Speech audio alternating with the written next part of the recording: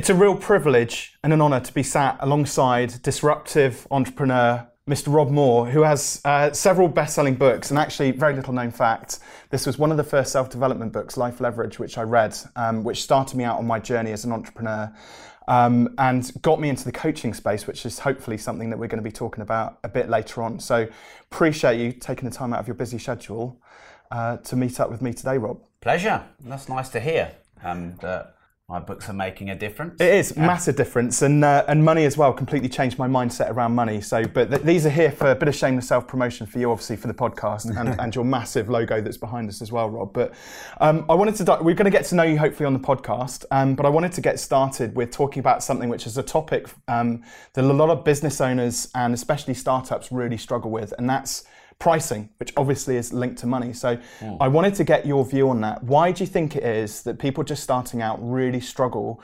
with setting prices for their products and services and generally have a problem with their money mindset? When you start something new, you naturally don't have self-worth in that area. And there's a few variables to pricing, such as market forces, the value that you offer, what you actually put in your package.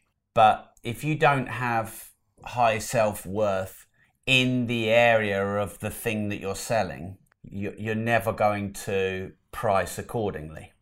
I wrote a book called I'm Worth More, and I argued in that book that your self-worth is linked to your net worth. If you don't believe you deserve money, you will never price highly enough to make a fair and sustainable profit.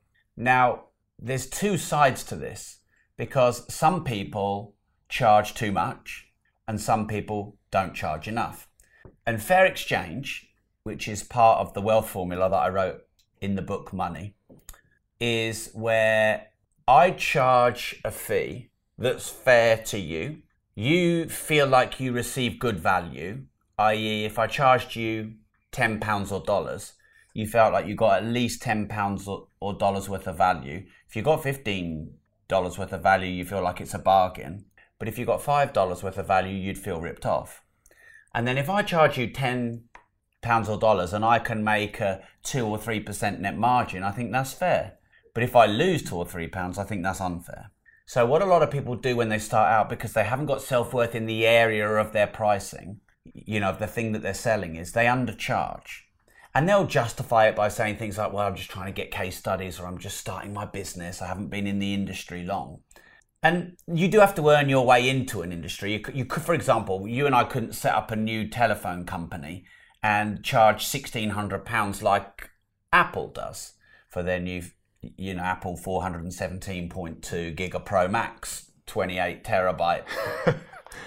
Because they've obviously been in it a long time. Yeah. But we still need to charge enough to make a profit.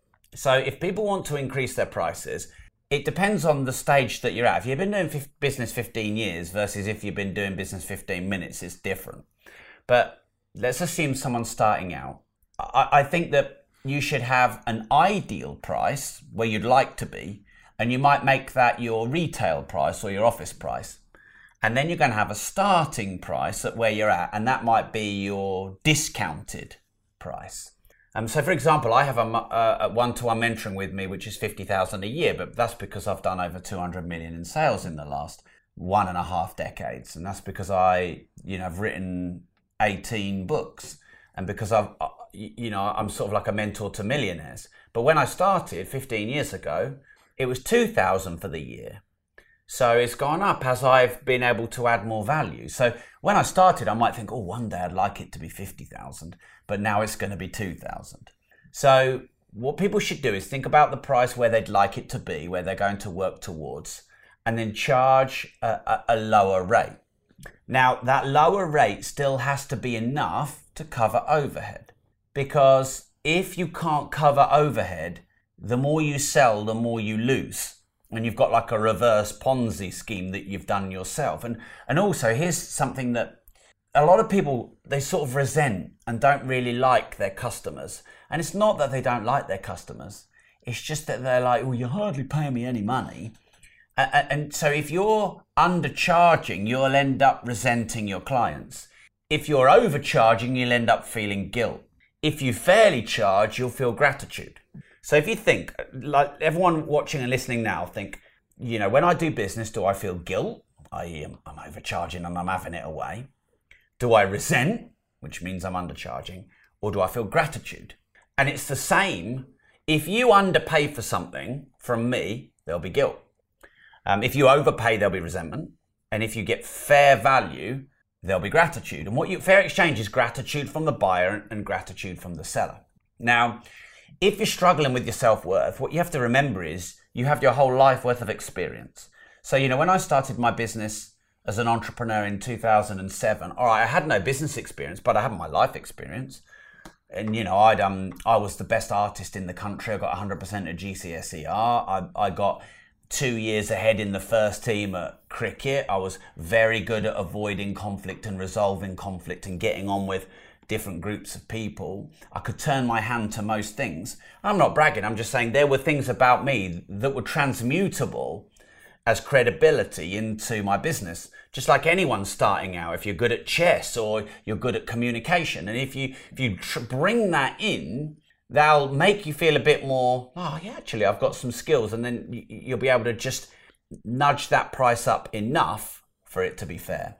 And then if your price is X and your ideal price is 2X, what you do is you say to people, my ideal or my office price is 2X, but I'm going to charge you X. And you have to justify why. Like if I give you a 50% discount without justifying why, you're going to be like, well, why would he do that? So you might say, hey, look, I want to work with 10 people and get you as a case study. So I'm prepared to, offer an exchange of a 50% discount. Or I'm celebrating the launch of my business. And so, my first 10 clients, I'm going to give them a 50% discount. And then what you do over time is you add in more value. So you might give more one-to-one support, or you might offer a bigger amount. Or for example, I have rob.team, which is my membership site. And it's only £5 plus VAT. And it's now got hundreds of hours of content in from pre-lockdown. And I recently put it up to 8. Still nothing. But when I did that, I made sure that I added more value. And what that was is we built a whole new platform. So, the platform is much more intuitive. You've got search function you never had. And there's all sorts of features on there that my old platform didn't have. So even though it's only 5 to 8, you could still say, well, that's a big jump. What is that? 3 out of 5, 3/5 of a jump. Nearly 70% jump. So I didn't just bang up the price because of inflation. Well, there could have been a chance that you were kind of underselling it in the first place, undervaluing it in the first place. Start. And actually there was a natural, there will be a natural ceiling of where you start to price yourself into a different range or different type of customer, and then that might be sort of the cutoff point. Yeah, if you want, we can talk about natural ceiling in a minute. But, I removed the friction of starting out by charging a lower price. Yeah. And then, of course, once you've got people in and captive, then you can up your price. Yeah. Well, it's they're signaling their interest that you've got something of value. And they always say, don't they, price is what you pay, but value is what you get.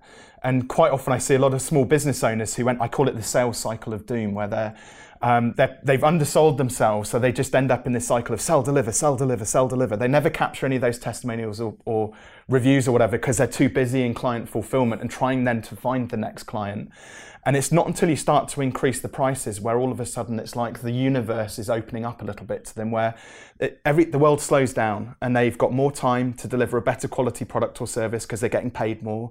So they get a little bit more money on the back end. Like you said, you stack some value in there as well. We don't just put the prices up without justifying it, but put the prices up and stack the value in there, so you then get better results for those clients, which then makes you much more referable as well, and in the future, which then gets you better quality cycle. It's a much more sort of virtuous cycle of affairs. But when you see, why do you think people, because we always see it all the time, these offers on Facebook, like buy one get one free or discounts, to try and attract people in. Do you think that attracts the wrong sorts of clients into a business potentially? It could do. I don't think there's anything wrong with making special offers as long as you justify why. So then people understand. And, you might need to clear stock, or you might, if you've got a bit of a cash flow issue, you might need to take some short-term cash flow. So I'm not completely against it. But a lot of people are scared to put their prices up because they're worried they might lose clients. But you talked about the universe. They say if you pay peanuts, you get monkeys. And so if you undercharge for what you do, you get the lower quality clients. If you have a high price, you get the higher quality clients. So certainly if you want a high margin and a more enjoyable business, you're probably wise to go for the higher end market. I mean, it's not necessarily scalable, so you have to think about that. I could have charged 50 a month for Rob.team, and I would have got a good quality of client who's got a business. But I want Rob.team to help a million or a billion people, with my vision. So I decided to keep it under that 10 threshold, because under the 10 threshold, there's no real decision to make for people. It's obvious. If I charged 50, I would attract a higher quality client. So yeah, you're worried about increasing your prices in case you lose clients, but you might just end up losing the clients that you don't want. Because to me, there's probably two extremes of client.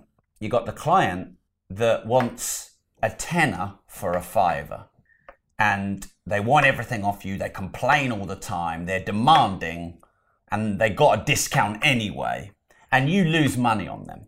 And there are the clients who would pay £20 for the £10 and will just use you when they need to use you.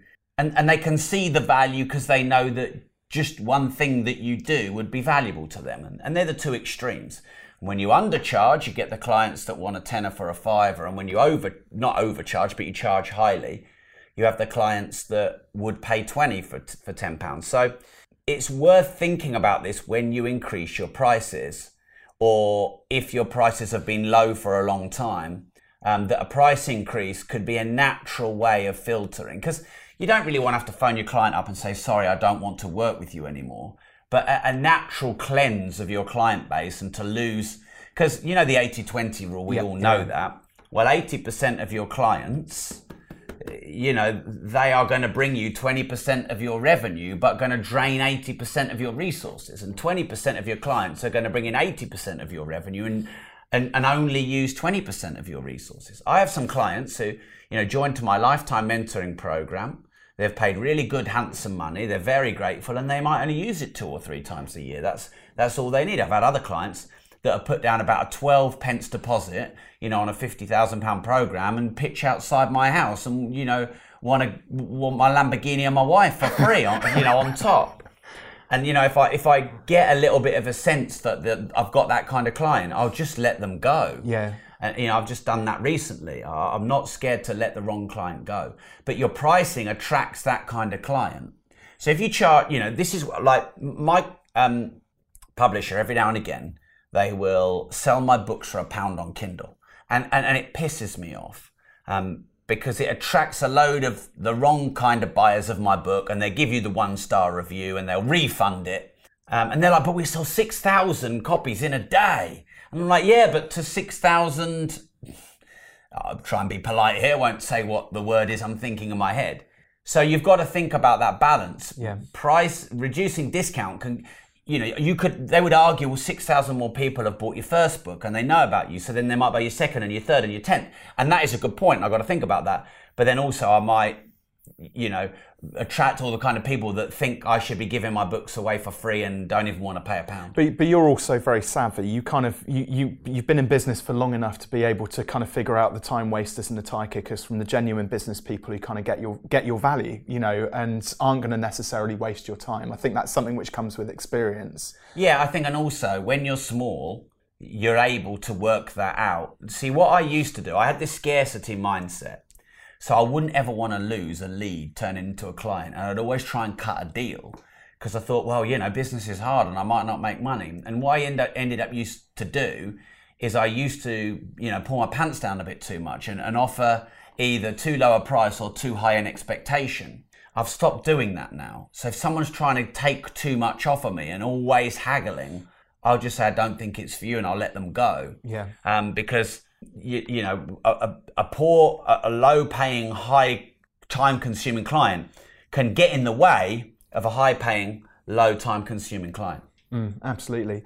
There was something interesting which you mentioned earlier on about discounts, and I think this is really important to say as well. A lot of people they don't understand the numbers in their business, and they certainly don't understand the economics of discounts in business either. So most people assume, if I offer a 10% discount, I've only got to enroll 10% more clients into my business.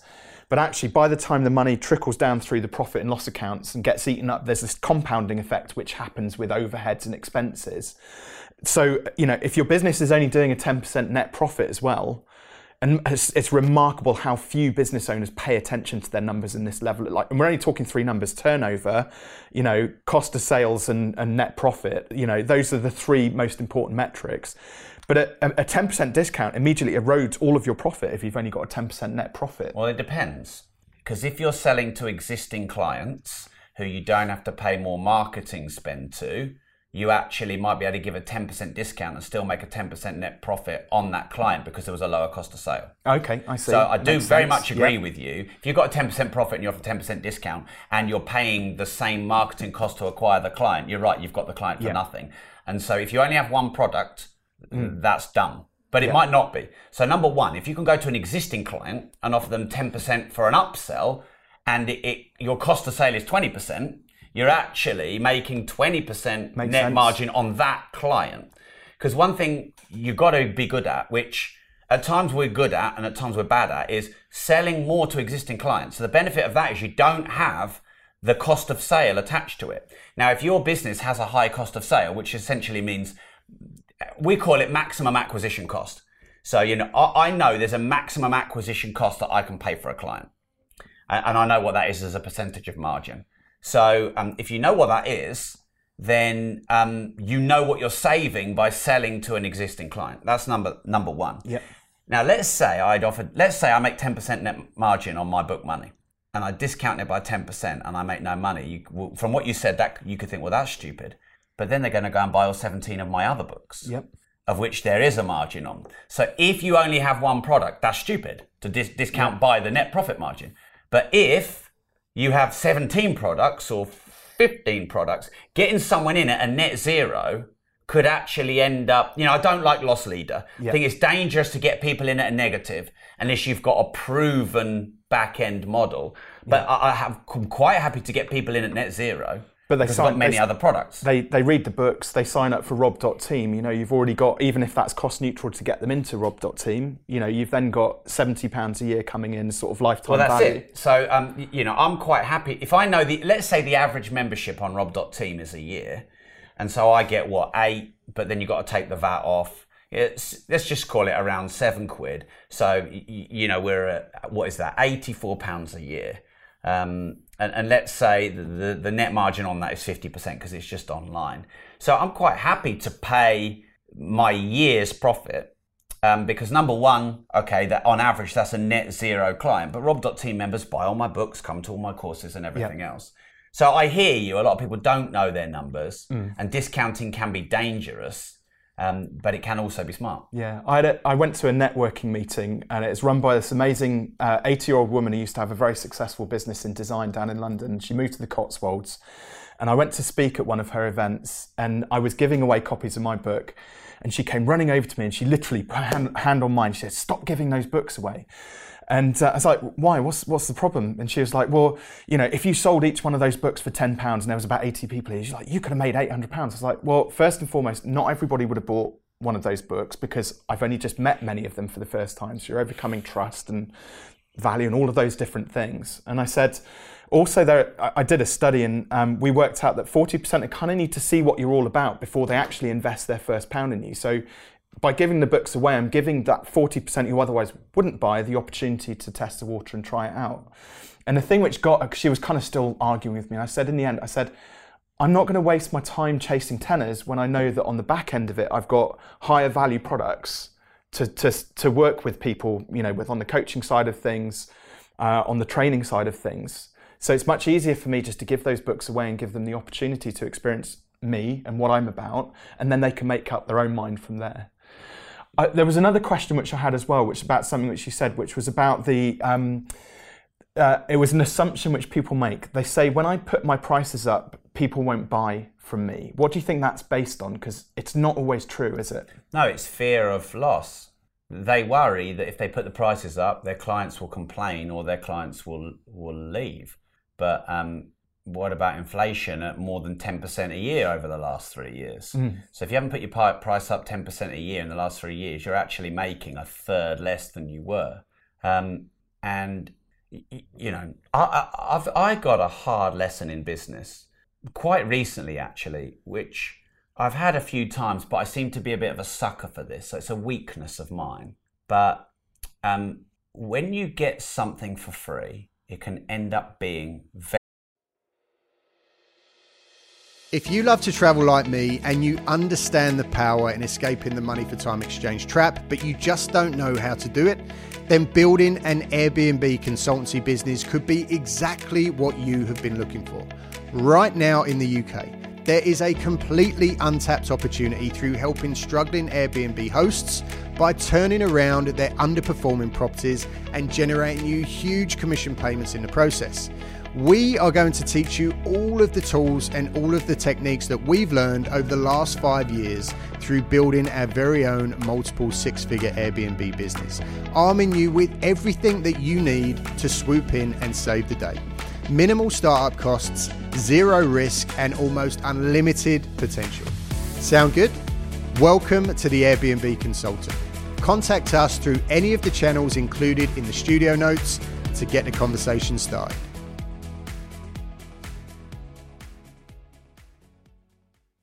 Very expensive down the line because people might be like, right, well, you owe me now. I've done this for you for nothing. You owe me. And that was quite a harsh lesson. I felt a bit brutalized over that. So if you don't put your prices up, then you risk being in that scenario where people are you're going to go into negative margin. Or is there an attachment there? Is it more of a mindset thing? Is there a way you could have potentially protected yourself from? Well, yeah. I mean, for example, in the property world, we have tenants that have been with us 10 years and they're really nice and they've looked after the property. So, it's hard to put the rents up for them. But if interest rates have gone up from 0.25 to 5%, we have to put the rents up because our mortgages are much more money. So, if you get too close to your clients and you don't really see business, you're too emotional and not transactional, then you may worry about putting your prices up. But Rolex put their prices up about 8% a year. I mean, I bought a Richard Mille RM11, let's say 6 years ago, for 75 grand. And now a new smaller model, the RM72, is 255 grand. So in 5 years, they've put up their price 180 grand. Sorry, this is going to be a complete pivot in the conversation here. So I know I've seen it on social media, people knock you for talking about some of the investments in terms of things like watches and... Couldn't give a fuck. Good. They can say what they want. But you've just highlighted there that is an investment. Again, that's driven by their own value system or maybe lack of value system. I am me, and it probably took me 35 years, I'm 44 now, but it's probably fair to say it took me for 35 years to really understand who I am. And if anyone's listening and they're in their 40s, you can probably relate that you don't really know who you are in your 20s and you're spending all your 20s trying to impress people. Of course, not everyone, but many. Mostly people. girls. I made many failed attempts. Well, there you go, impressing girls, or starting a business and trying to impress people with your bling, or impressing people on social media. And then in your 30s, you start to get a bit more comfortable with who you are. And in your 40s, I like that 30 to 40 transition. So my point is this: I know who I am, I know who I'm not. I know what I am, I know what I'm not. All the people that judge me online don't know who I am and don't know what I'm not. And, I've had a few people interview me recently, and they were like, Rob, I wasn't going to interview you because, one person, he's really arrogant, was one lady who interviewed me. She told her friends that she was interviewing me, oh yeah, that guy's really arrogant. And I had someone, that guy's really flashy. That guy's a misogynist because I interviewed Andrew Tate once. And so people always judge. But here's the thing, people will judge you anyway. So if I was broke and pipsqueaky humble, they would judge, Rob's failure, he's got no money and he's got no confidence. They would judge me for being broke, they would judge me for being rich, they would judge me for being a show-off, they would judge me for being humble. Yeah. So the way I see it is, be yourself. Everyone else is taken, be yourself and embrace who you are, and hopefully also try and do meaningful work. And so I because I'm known for money, I wrote the book Money. I'm just writing Money Matrix. My goal is by 50 to be the go-to specialist on money in the world.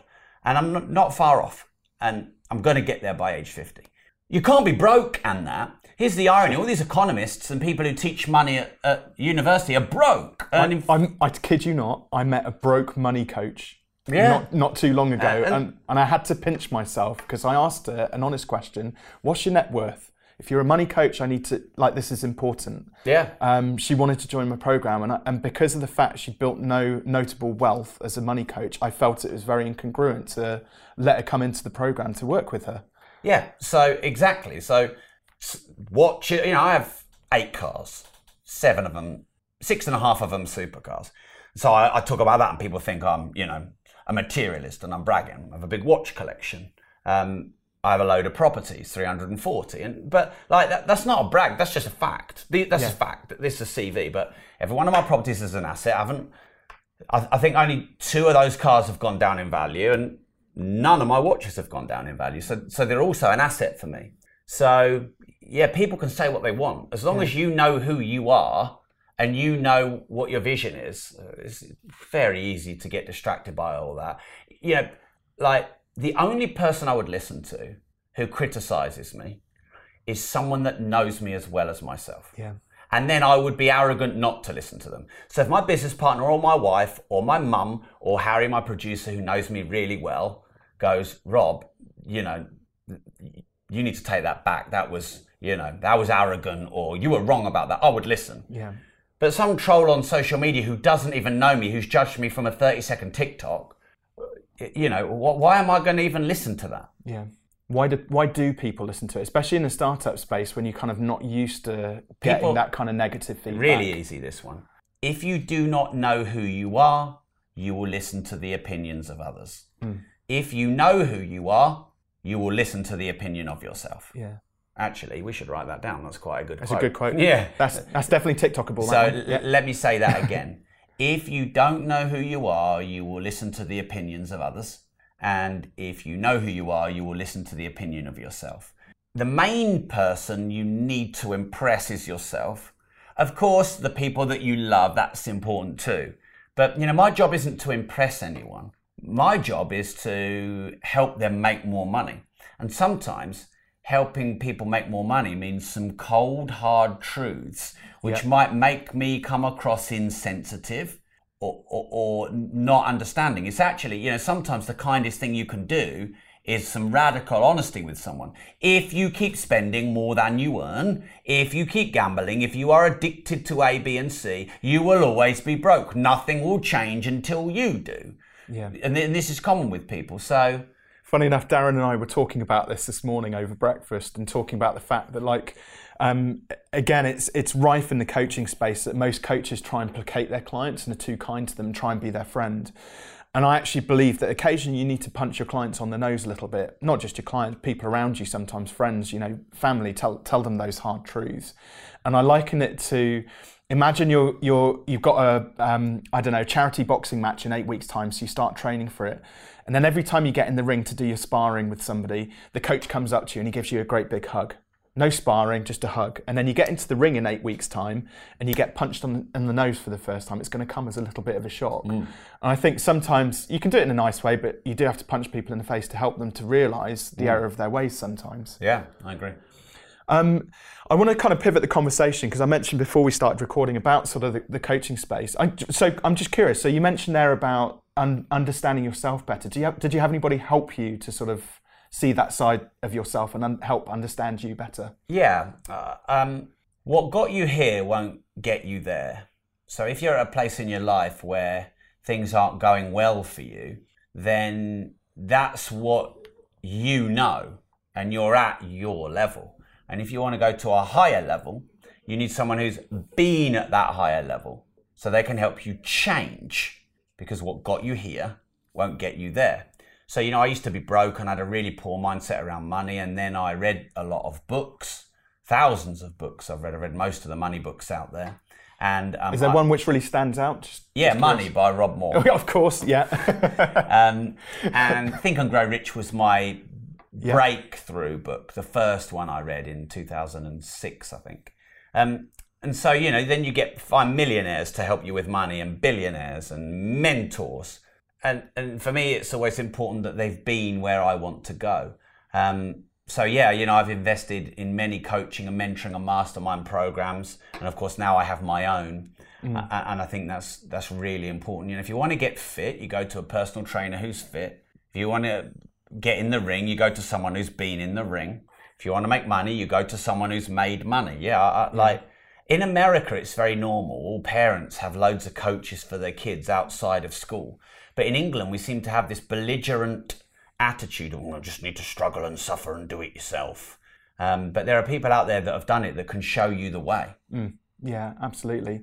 And it's what's interesting as well about the coaching space. So I know a lot of people struggle to understand because we have got that belligerent, we'll do it ourselves, and we don't believe in coaching, I think, as a culture in Britain, English people. What sort of advice would you give to somebody in terms of taking that first step to maybe go and get a bit of help with somebody, whether it's money, business, relationships, whatever it might be, mental health even? Yeah. So I think the first thing you got to do is be self-aware. I know quite a lot of people who are doing all right, but they're really not self-aware, whether they're really emotional and they think they're not, or whatever. So the first thing is you've got to be self-aware. And self-awareness is knowing what you're good at and knowing what you're not, and being okay with both. I'm terrible at admin. I'm not very good at research. I'm not patient. And these are attributes that have an upside, opposite benefit to me. I work faster than anyone I know. I make shit happen. I'm good at strategy and vision and big picture stuff. So you need to firstly sit down and maybe just get a piece of paper or your computer and just put a line down the middle and go strengths and weaknesses.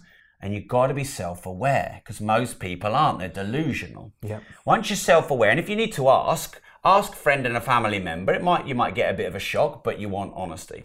And then when you know where you're strong and weak, you're going to either get mentors who are stronger than where you're strong or stronger than where you're weak, just to help you strengthen those up. It's as simple as that, really. So if you're strong at sales, but you want to be stronger, you get someone who's stronger at sales. If you're weak at sales and you want to be strong, then you find someone who's strong at sales. Or if you're weak at sales and you hate sales, you find someone to sell for you. You hire a salesperson. So the training space is completely unregulated. Well, it depends what industry. It depends. Anything sort of mind, body and spirit obviously requires some kind of certification. But when it comes to sort of growing your business especially, I think there's a lot of charlatans in the industry. And how would you discern like the good ones from the bad ones? Yeah, so this is an interesting phenomenon because we had an ex-FBI agent that we interviewed, and he said that even members of the Taliban who cut off someone's head believe they're doing the right thing and justify to themselves, that it's in the name of family and freedom.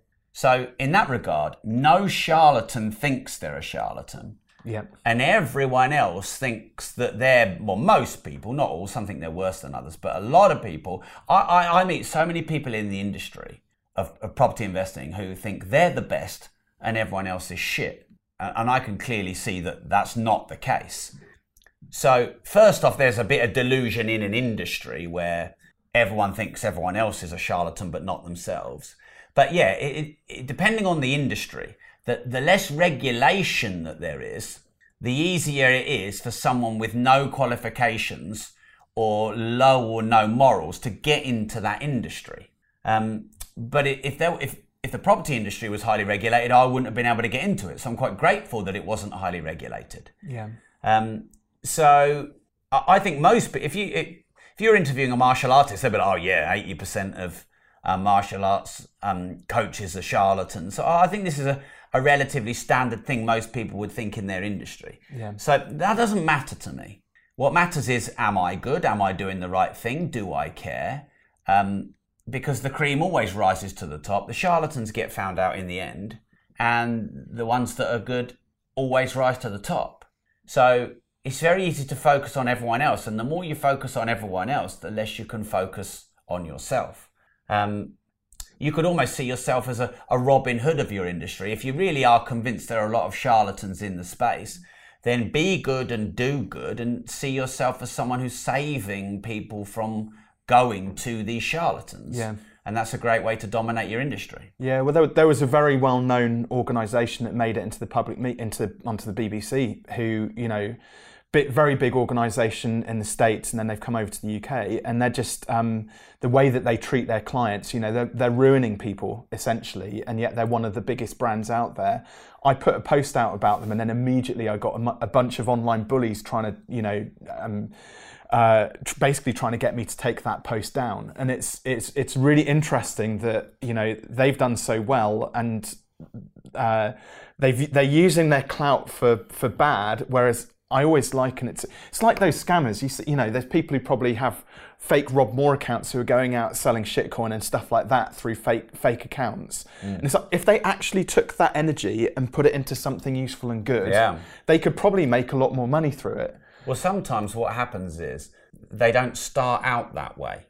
Often people start out, like I'm sure, politics, right? I bet there's plenty of people who start out with good intentions to change the world, and then the system depraves them. I'm sure every cyclist starts out thinking that they're not going to take drugs, and Lance Armstrong proved that if you want to compete, that's what you have to do. Yeah. So companies like this didn't necessarily start that way. But, you know, when you get really big, you know, customer service can go down. I know, you know, we've grown to, at one point we had nearly 150 staff, and it's really fucking hard to keep everyone happy when you get that big and you become a bit more too corporate. And then if you have some, you know, lockdown, for example, you know, lockdown made many businesses go under, and sometimes just to survive, you've just got to shut the doors and no refunds. So, you know, there's often other things at play. But again, like, that doesn't have to impact, that's, in a way, that's a good thing. So there's a couple of companies in our industry that didn't start out that way, but in the end have probably screwed over clients. And it's good, because then they all come to our company, you know, when they want helping. Yeah. And they actually make for really good clients. So it's not all bad. Yeah, I've got actually a case in point on that. It's a bit left field. It's not in necessarily the property space, actually in medical aesthetics. I had a client who, they were giving their prices away too early on Messenger and WhatsApp and things like that. And because they were at the more expensive end of the market, their prospective buyers were going to essentially a backstreet injector, you know, who had a room in a holistic health centre, who was cleaning her own room down between sort of seeing patients, you know, and lo and behold, they were having these horrible adverse reactions, you know, to the Botox and needles and things like that. And the moment we started to protect the clients by stopping giving them the prices and giving them a better customer experience, i.e. get them into their clinic so they could see how professional it was, and they had the professional cleaners in there and things like that. And essentially what it came down to, good customer service and client care. Immediately the adverse reactions that came from the poor the Backstreet injector went from 18 one year down to just 2 the following year, and lo and behold, they actually went out of business. So where you're talking about that Robin Hood thing, I firmly believe that if you're a little bit more expensive and you can deliver that better quality product or service to clients and then keep them, you are saving their lives. And there's an extra, Darren knows this, there's a very extreme example which I use about the bleeding neck scenario. So imagine, Rob, you're a doctor in an A&E and a patient comes in with a bleeding neck. Ordinarily, what would you do with them? Probably get a surgeon immediately, or just immediately try and stop the bleeding. Yeah, but this time what we're going to, take them up to the operating theatre, anaesthetise them and stitch it up and do a proper job of it. But this time you've been doing a 24-hour shift, you're a bit tired, the room's a bit messy, and so you think, I'm just going to let that client make up their own mind. And ordinarily the client would go, I want the simplest, fastest solution. I'll just put a sticky plaster over it, and then they go out and bleed to death on the streets. And I do genuinely believe, as influential business owners, I count myself within this, I'm still growing my business, but definitely you, we're in this place of significance where we can save people's lives, stop those necks from bleeding, but also we can run highly profitable businesses as a result of that. What's your view? Yeah. If you focus on what you're good at and learn from the mistakes of your competitors, the things that they do badly, and also acknowledge the things that they do well and endeavour to be good at those, then you can really help a lot of people. Yeah. Anything you do differently? Do you mean in my life or in business? Either. You choose. No regrets, because I am me. But no one wants to hear that answer. Sometimes I think, well, I've done no more than 200 million. Why would I change anything? I trust people sometimes a bit too quick. And therefore, I can think of 3 examples. One very recently where I feel like I've been a bit used. So, that's why my business partner, my MD and my wife, they're much more wily and skeptical than me. In my position, a lot of people throw themselves at me and, shower me with things. But I've learned that those things come at a cost down the line, and people use those as leverage against me later on. Yeah. And like that makes me feel uncomfortable, which is a bit of a shame, because now it makes me think I don't want to take anything from anyone. So that's a bit of a harsh lesson. But then equally, if you didn't have that element of trust to your personality, to your character, you may not have been able to help the number of people you have been able to help. So actually, if you've been too guarded too soon, you may not be where you are today. Yeah, I don't think that necessarily I'm going to change that. And I quite like that about myself, that I'm not guarded and skeptical and everything else. But yeah, that's definitely an area. I think in a parallel universe, maybe I wouldn't do this, but in a parallel universe, there are a couple of things I'd have done different with my companies. Number one is I'd have taken external equity, debt or equity, probably equity, so that we could have had a big injection of cash so we could have grown much faster. And then number two, I'd have gone to America and other English-speaking companies like 10 years ago and set up our branches there. And if I'd have done that, instead of being at 20, 23 million a year in sales, would be at 100 to 150 million in sales. But maybe I might only have 5 or 10% of the company, so you've got to weigh that up. But in a parallel universe, I might do that. But again, I'm really pleased with what we've got, and I own 50% and my business partner owns 50%. And we have 340 property units where our company manages it and only charges us 5%. Mark and I own 5 cars within the company where we can write off all the tax. So there's benefits. We've done it our way, but in a parallel universe, I just try it a bit differently. Yeah, but equally, there's a learning which kind of comes with that now you know that you can actually adapt the business and sort of grow towards that. Yeah, well, maybe if I ever did sell or exit from this company, and I had a product and a brand that I thought was globally scalable, that's probably what I'd do. I'd get over to America, where everyone's at. Would be 5 times as big if we're in America, just by default of the size. Yeah. And go raise money so we can grow faster and grow our $1 billion unicorn. If it was a different type of business model, yeah. Yeah. What, this is a slightly left field question. Imagine if we jumped into the Fearless Business time machine and there was a specific moment in your past, like sliding doors, or I can't think of another example of it, and you had to pivot at that point. When was it? And what do you think? What direction do you think you might have taken? If you could pinpoint it to a specific moment. I think a lot of, and I'll rationalise this while you think of that, I think a lot of small business owners really struggle with making decisions in the moment, and so they kind of try and solve things intellectually when maybe they should have actually just trusted in their intuition and followed their heart a little bit more. And I just wonder whether you were in that space of head versus heart when you were thinking about that pivot you just talked about. Yeah, so on the intuition front, I think I don't actually agree with, I think intuition is way overrated, and here's why. If you've been in business for 40 years, you should trust your intuition in business decisions. But if you've been in business 6 months, you have no experience, therefore nothing to lean on that's intuition.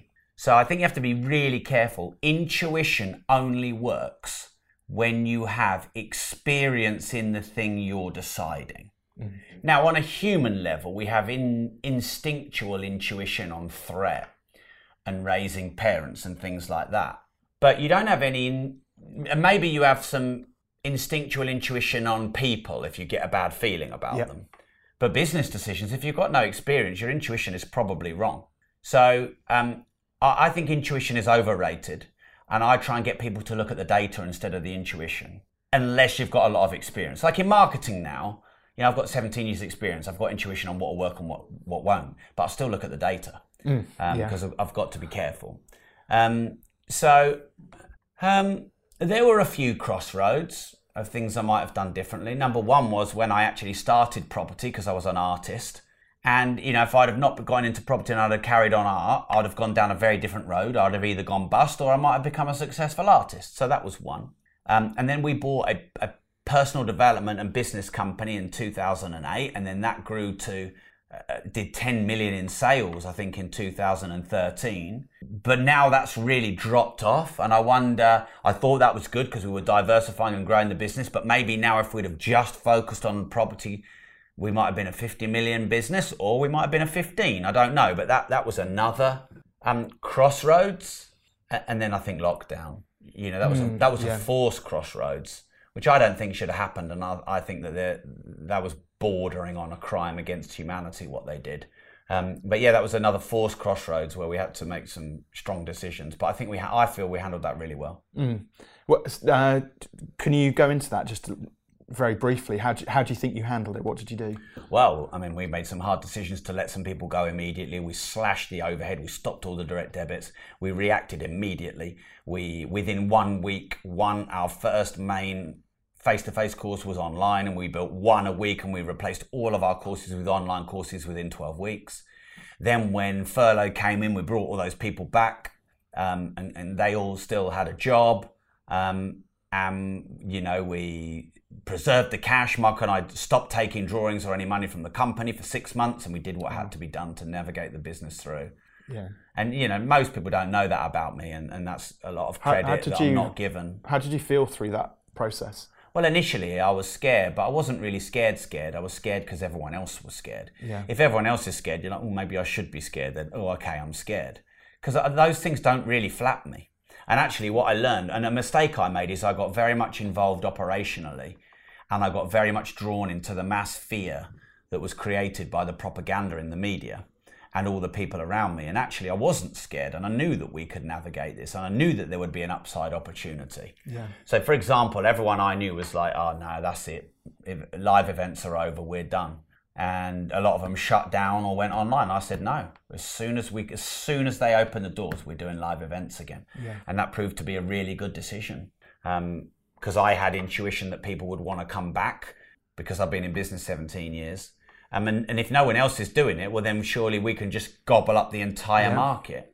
So yeah, that was hard. But my lesson from that is I'm pretty good in a crisis now. And even today, I've had to deal with two things: that other people are making a great big crisis, which in the grand scheme of the world isn't one. I'm just like, let's just get it done and deal with it. So, yeah. And that gives you, if you're good in a crisis, your competitors are probably not. Yeah. So I think that gives you a good advantage. Well, the two, I always say to my audiences, like, there's only two things that really can go wrong in business. It's not like, you know, we're not on the plains of Africa having to walk down to the river 10 miles and we could get eaten by hippos and crocodiles. Those are like genuine things to be afraid of. Whereas actually in business, the only two things that can happen are you look a bit dumb or you lose a bit of money, and actually both can be mitigated and neither are that bad. And most people, because they're so busy, next week they'll have forgotten about it. So it's better to actually just make a decision and do something and then pivot if necessary sort of later on. In terms of, you can choose your time zone for this, but past, present or future, what would you say has been or is or might be your greatest fear in life? Well, my greatest fear is my family get kidnapped by the Taliban and have their heads cut off on TV. You know, like, yeah. Maybe you mean more in context with business, but you know, there's not many days that go by where I don't get scared that something might happen to my children. You know, look at these bloody XL bully dogs that just are on the rampage chewing up kids at the moment. Imagine if your 9-year-old, like, if my night, like, it just doesn't even bear thinking about. No. So that would be, you know, my life's one. In terms of business, you know, probably my greatest fear is going bust, because like you said, you know, you would lose money and look dumb. And I wouldn't want to do either. And I'm really proud of it. And, you know, in America, it's normal. But I've never gone down with anyone's money. And no, I don't owe anyone any money. I owe the banks a fuckload of money, which I like, because that's all in real estate. Yeah. But I don't owe any individual any money. And I've never gone bust in 17 years and taken anyone's money down with me. And I'm proud of that. And I would say in terms of business itself, that would probably be a greatest fear. I mean, if there was a smear campaign against me, that wouldn't be nice, but I know I could deal with that. Yeah. I just, you know, I know that I could, and it would probably make me stronger. So yeah, that would be my fears. Yeah, it's interesting. There was an interview I was listening to the other day where a guy had $600 million of assets, and yet he was still worried every day that he would go bankrupt. You know, so it's a justifiable and it's a real thing to be afraid of. But yeah, what came across to me there, if it's okay to offer reflection, was the fact that I feel your experience has meant that those little things that a lot of business owners starting out really struggle with. So the reason why Fearless came about, just so you know, is it's not about being reckless, and a lot of people make that mistake. It's actually about just fearing the little things in business and life ever so slightly less, so you move towards achieving your goals and ambitions. And I see small business owners get really hung up on things like doing a YouTube video or starting a podcast or going out and doing a 60-second pitch at a networking meeting. But it does go to show that with 15 or 20 years experience in business, those things just get eroded. Are there any moments where you kind of feel a little bit nervous about stuff? No, not really. Yeah. No, I mean, you know, if I'm doing something really new, like I'm going and sparring with someone who's a lot more experienced than me in boxing, of course I would feel nervous. You know, fears are good, nerves are good. The fact that I fear going bust means I'll look after people. Yeah, Someone just recently has asked for a refund. He's completely not entitled to it. It's nonsense what he's saying. But I've decided to help him get that money, just, you know, probably because that's driven by that fear of going bust. Yeah. So, you know, the fears are very useful, and people forget that. But no, in the general world of business, you know, over and above what we've just said, no, bring it on. I'm very confident in my abilities, especially in dealing with a crisis, and especially in making good, big picture decisions. I think I'm one of the worst I know at admin. I'm one of the best I know at crisis and big decisions, yeah.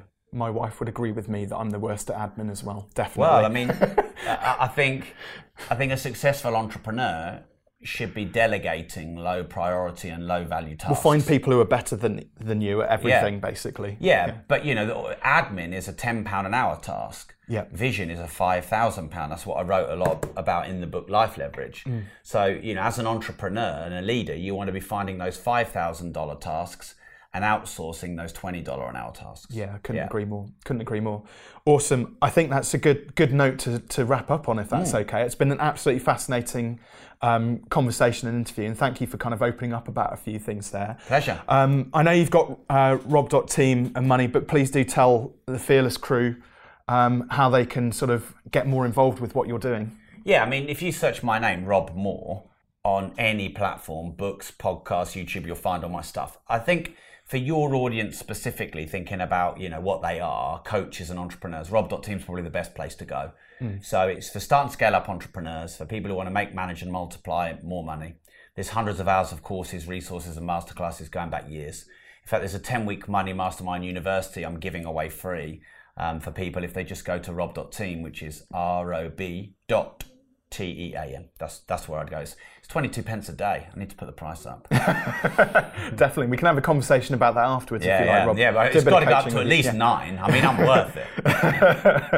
I couldn't agree more. I'm actually a member myself as great. well, and there's tons of amazing value in there. So, Thank you. Yeah, so absolutely I'd recommend it. Final question, what's coming up for the future? Well, I've just finished my new book, Money Matrix, and I'm partway through my book after that, Money Loves You. So when they come out, they're going to make a really big noise. So I'm doing that. I want to get our training business over the 25 million in sales a year. That seems to be our ceiling. 25 million in sales. We just can't quite hit that. So I definitely want to do that. And then just keep putting the content out there. I've got more than a couple of million followers across my socials, and like I said, my goal is by age 50 to be the top specialist on the subject of money. So I'm just going to continue to put content out there and give people value and hopefully grow that. So they're the things that I'm really clear about. Awesome. Yeah. More than achievable. Rob, thank you so much. All right. Pleasure. Thank you.